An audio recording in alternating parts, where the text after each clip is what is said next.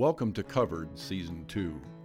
Get ready for an amazing set of interviews with business strategists, insurance experts, and wellness professionals in Montana, Idaho, and Wyoming. The focus this season is to help growing companies build a healthy and safe work environment.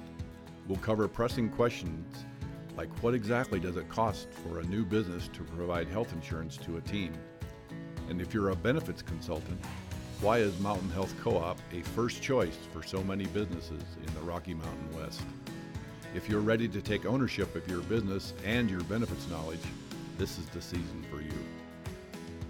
We traveled to Helena to talk with Richard Miltenberger, CEO of Mountain Health Co-op. He has decades of experience navigating the insurance industry.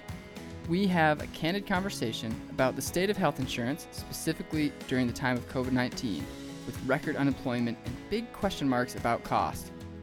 This interview was both insightful and inspirational as we were once again reminded why a member-owned health insurance company has you covered in ways some of the larger companies simply can't compete with. Enjoy this interview. We are here live at Mountain Health Co-op HQ with Richard Miltenberger. Richard, welcome back to Cover the Podcast. We're really psyched to have you back on. Thanks for having me, Kyle. Yes, and today we are talking about COVID-19 and health insurance and the health co-op and how everything has been going. So I just want to start by asking, how are you doing? How is your family? How has all this been going for you? You know, I'm a bit of an introvert at times, Kyle, so this has been kind of made to order for me. Sheltering at home is like, a briar patch I like to be thrown into. Haven't minded it. Yeah, haven't minded it a bit. We actually live out in the country, so taking a lot of walks, hikes, and things have lifted up a bit here in Montana with the governor's orders, so you can get out more. But frankly, we've tried to still keep some social distancing going on, and we've not been very active in the social scene, even as the requirements have allowed us to be. Sure, and I should mention that we're recording this mid-May, so to put things into perspective, we've been quarantined for quite a while, so if we sound a bit jovial, I guess, it's not because we're, celebrating a global pandemic, but just because we're sort of used to being quarantined and we're sitting our safe distance apart here. Similarly, it seems like with quarantine, deep work has become easier, like cutting distractions out, focusing on one project. Yes. It seems like when you're working from home, that's been something I think a lot of people are discovering, that becomes a little easier. Yeah, it actually is surprising how productive you can be when you don't have somebody to chat with over the coffee machine. Yeah, pros and cons. The serendipitous conversations are no longer, but certainly the deep work. Yeah, I'm ready to get back, though, honestly. Yeah.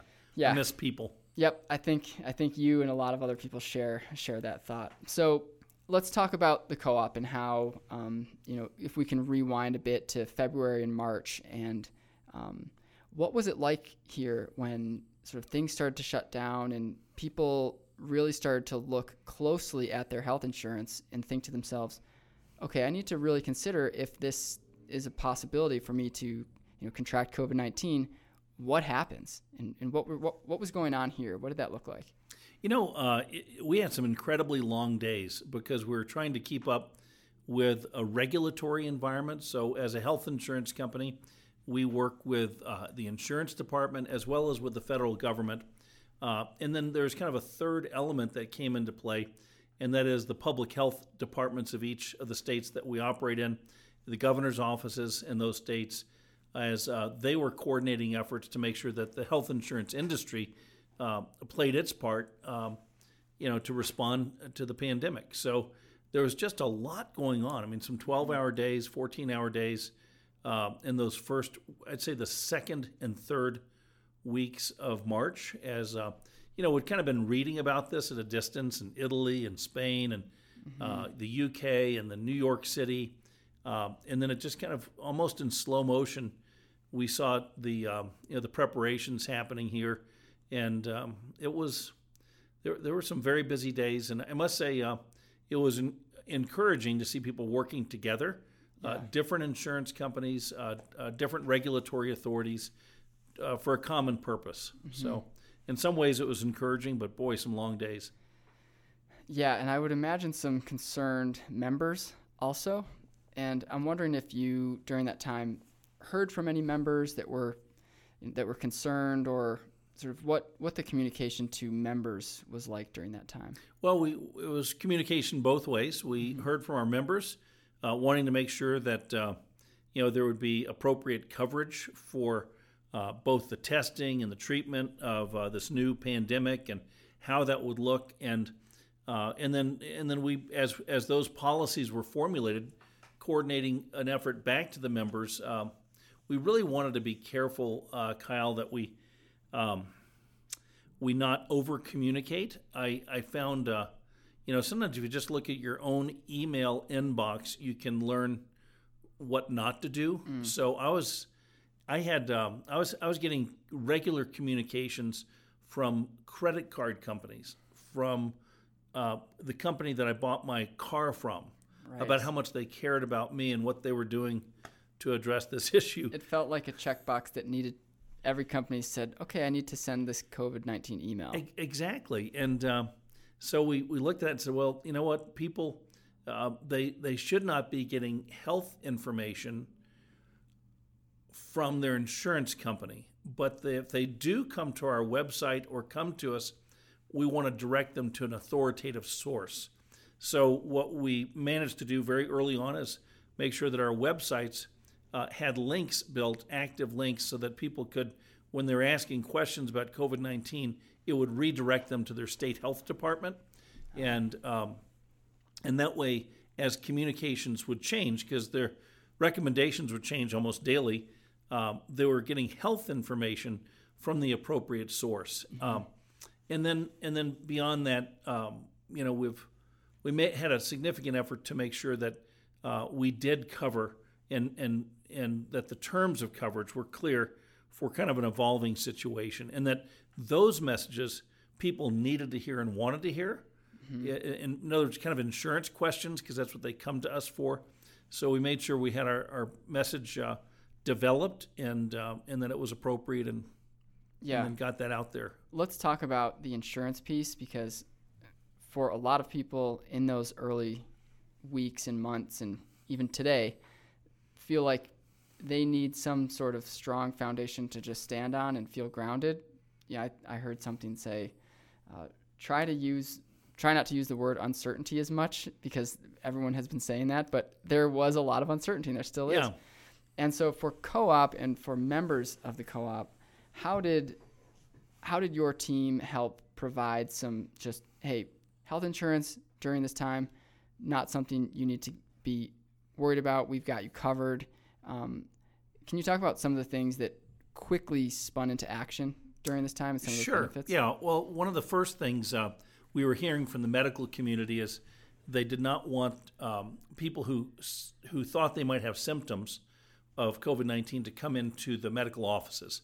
And then when someone did come in, they didn't want the office to be filled. So One of the early things we did was to inaugurate a really rapid telehealth effort. And that would mean that not just a special telehealth service there are some companies that are hardwired, and we use one called Doctors on Demand, that's all they do is telehealth.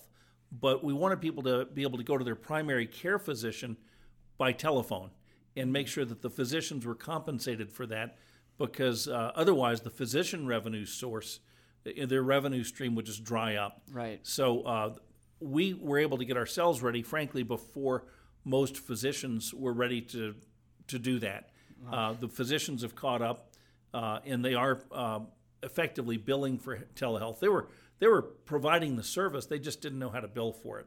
Yeah. And so we helped them and educated the physicians so that that would work well. But from a member standpoint, we wanted our members to be able to know that, hey, you can call the doctor and they will take the time. This is not a freebie. They will take the time to visit with you and help resolve your problem if possible over the phone, but if not, how to approach the physician office. Yeah, that's such a win-win-win when you think about, the doctor can still see patients, the patient can safely communicate to their doctor without any contact, and the general population wins because people aren't traveling to a crowded waiting room. Right. So yeah, that's a great it's just a great demonstration of how the co-op can move quickly. Can you talk about if you're a member and you did COVID-19 was real for you? It was something that you think you had symptoms, and you called telehealth and I said yes, you need to get, and it turns out you test positive. What then if you're a member of the co-op? We want to make. I think our role within the healthcare community is we're a health co-op, but what does that mean? It means that we're a member-governed health insurance company. Mm-hmm. And so you have to kind of back away and say, okay, so what is the role of health insurance? To me, it's as much as possible, we need to stay invisible to our members, and it should be a fairly invisible process. The more that a member has to interact with their health insurance company, the more problems there are in the system. I think in other words, we ought to be the conduit for financial payment to the providers, and that should not require jumping through a lot of hoops where you're having to log onto our system to, it ought to be pretty seamless. And we've tried to establish that over time, and especially those processes bear fruit at a time like this where you have a crisis, where we can kind of be there for people so they know, yes, this is covered, and deductibles are waived, and coinsurance, all the copays, all that is waived for telehealth of any kind, whether it's COVID or not. And then if you go to the doctor's office or to the hospital, any treatment for COVID-19 would be covered without deductibles, copays. And there's this was a bit of you have to kind of get your head around this, because what if somebody has a disease like diabetes? And they always have healthcare costs. Yeah. How come the Johnny-come-latelys, the people that have never used health insurance, would now have their deductible waived, and they get everything at 100%, but I'm a diabetic and I never get anything covered at 100% until I reach an out-of-pocket maximum. Right. And the reason for that, I think people need to understand this, is in a pandemic, and this one so far has been not as bad outcome as could have been the case in most of the rural Northwest. So we've not had a New York City situation. But if you think about what happens if things get bad and the hospital's crowded, we don't want people who have to have a financial barrier from getting care, because we're trying to get people who have symptoms of the disease interacting with the healthcare system immediately. Yeah. And not saying, well, I owe the doctor for $500 from last year, so I'm embarrassed to go there. No, it's 100% covered. Just go. Take care of this. So it has to do with the nature of a pandemic and making sure people kind of come out of the woodwork, out of their homes when they have symptoms and identify themselves. Then the public health authorities can trace all of your contacts and family and do further testing. So that's kind of what's going on when you see these kind of unusual measures. Yeah. No, thank you for clearing that up, because I think people do fear sometimes going to get medical attention, and knowing that their health insurance, wants to make that as seamless as possible. And I think I was seeing something that said if you do need a ventilator, covered. Right. And so, worrying about, this is going to be expensive, weighing the cost of insurance versus potentially your life. That's something that with the co-op is, we, again, have you covered. So you mentioned the team, working around the clock. What is it like today in May? People are, I think still, it looks like you're doing some different hours, but it's important to have some people here in the office. How's the team doing? Well, healthcare in general is considered an essential industry, and health insurance is part of that, because we've got to keep the pipeline of money going to the providers during this time. And so we've always had our offices open. We have offices in more than one city, and we keep our offices open during normal business hours. The door's locked, but you can knock on the door or call, and someone will come and take. We have people that may want to pay their premium, and they're afraid that maybe it's in the grace period. They're afraid it'll be canceled. We keep the office open and somebody here, but we have had the majority of our staff, in fact, almost probably 80% of our staff has been working from home from the very beginning. We don't want to be part of the problem, right? But at the same time, we are required to, just like the people that work at the grocery stores, we have to get the job done. Yep. Yeah, it's certainly essential. So thank you for your work. What questions about COVID-19 have I not asked that you're thinking, Kyle, we should really, think about addressing this, or the co-op's response to in this way? Yeah, one of the things that with COVID-19 has kind of, I think, loomed over all of this process from the beginning is making sure the healthcare system is not overloaded. Well, once you accomplish that, you've also kind of emptied the healthcare system. Right. And so there's been an effort behind the scenes to make sure that physicians and hospitals continue to receive some revenue flow because they've got to keep their staff on duty. And so that's been a struggle, and it's something the whole industry has worked together on, and our public health authorities have worked on. I've got to say, though, Kyle, I think there's a lot we can learn from this, right? I mean, some of the things we can learn is maybe take some time off and, play ball with your kids or grandkids. I mean, It's been kind of cool to see some of the family activities outdoors. I've noticed a big difference. Yeah. Not that we can all, take off the rest of our lives and retire at age 30 or something, but I think there's lots of things you can learn. And one of the things that I have learned being in the healthcare industry is that we have a very fragile healthcare financing system. So insurance companies are in the middle of the financing system, along with Medicare, Medicaid, other payers. And I believe what we ought to take away from this experience is that the current system is broken, and we need to fix it. And what do I mean it's broken? Well, here's how the current healthcare system works. If a provider, that is a doctor, a dentist, a hospital, performs a service, they get paid a fee. So they perform a service and they get paid a fee. It's called fee for service. If they don't perform a service, then they don't get paid. And that's not how, believe it or not, that's not how every healthcare system in the world works. And there are better ways of doing it. In fact, even back in the 1990s, when some of us were active in this world of healthcare, a lot of providers, a lot of physicians were paid on what's called a capitated model. Capitation means, the word cap means head. So it's per head. And capitation would mean if I'm a physician and I see 1,000 patients, I'm going to get paid a little bit of money every month for taking care of those 1,000 people. That way I get paid if they're well. So it's kind of, you're incentivized to keep your patients well. Right. And it also provides a continuous flow of funding, and it takes away any perverse incentives in the system. Again, in the system today, you've got to kind of almost sell something to get paid, and that's not a productive way to run a healthcare system, in my opinion. And other countries do it differently. I'm not talking about national health insurance or Medicare for all. We can have those debates. What I'm saying is we need to pay providers differently. And I hope that this COVID-19 crisis has proven that to everybody, that we can start that national dialogue. Yeah, that's a really interesting model. And I hope that it does get examined, because it makes sense to me in that explanation. It's almost like a subscription. Like if you're a doctor, you have 1,000 subscribers, and they come to you, and like you said, you're incentivized to keep them healthy and keep them, hopefully, maybe they come back, but hopefully not, because you've done your job and they're doing their job. Right. Yeah. Right. Richard, last question surrounding COVID-19 is loss of coverage.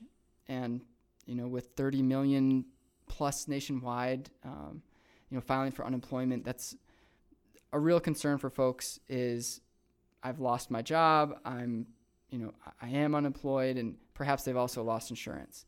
What advice would you have for somebody in that situation? Well, if you've lost insurance through your employer, there's several options available, and we'd certainly encourage everybody, especially at this time, don't go without health insurance, right? You want to keep keep your assets protected and keep your connectivity, your financial connectivity to the healthcare system alive. It's like almost like a deep sea diver. You have the tube bringing the air down from above, and it kind of provides oxygen to the system. It provides a financial tube, if you will, to the healthcare system. And so if someone were to lose their job and lose their health insurance, there's a couple of alternatives. One is something called COBRA.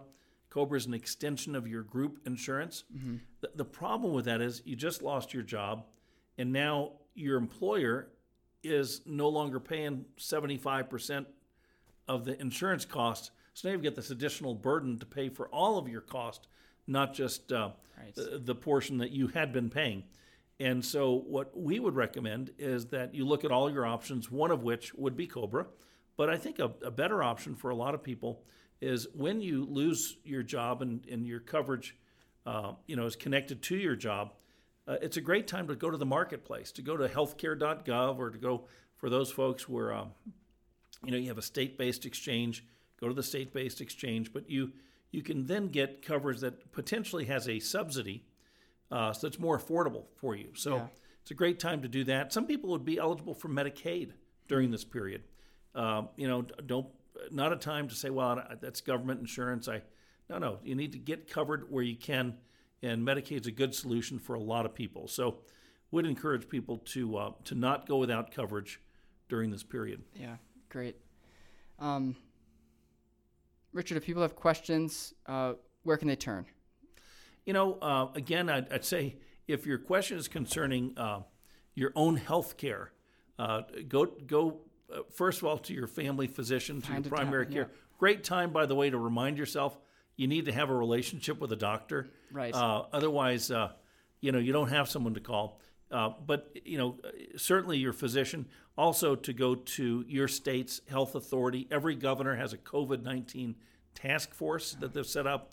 They have a website through their state government, and so that's a good place to go get general information. And if you want information about health insurance, then they're certainly welcome to come to us. We'd love to visit with them. Health insurance agents are another good source. So if you have an insurance agency or agent, they can help navigate the system for you. Yep. And that way you can get multiple perspectives. And obviously we'd love to have people visit our website if they're interested in health insurance. We have a simple website. It's mhc.coop, C-O-O-P, not .com, but .coop, yeah. Yep, and we'll make sure to include that in the show notes here for folks to find it. And we actually just talked with Jeff quite a bit about the agent side of things, so we'll link up to that episode also. Good. Richard, thank you so much for your time. This has been extremely informative. Really appreciate it, as always. Kyle, thank you. At Mountain Health Co-op, we believe everyone deserves the financial security that comes with affordable health insurance. That's why we came together in 2013 to create a less expensive alternative to the big health insurance companies, one that's run by its members for its members.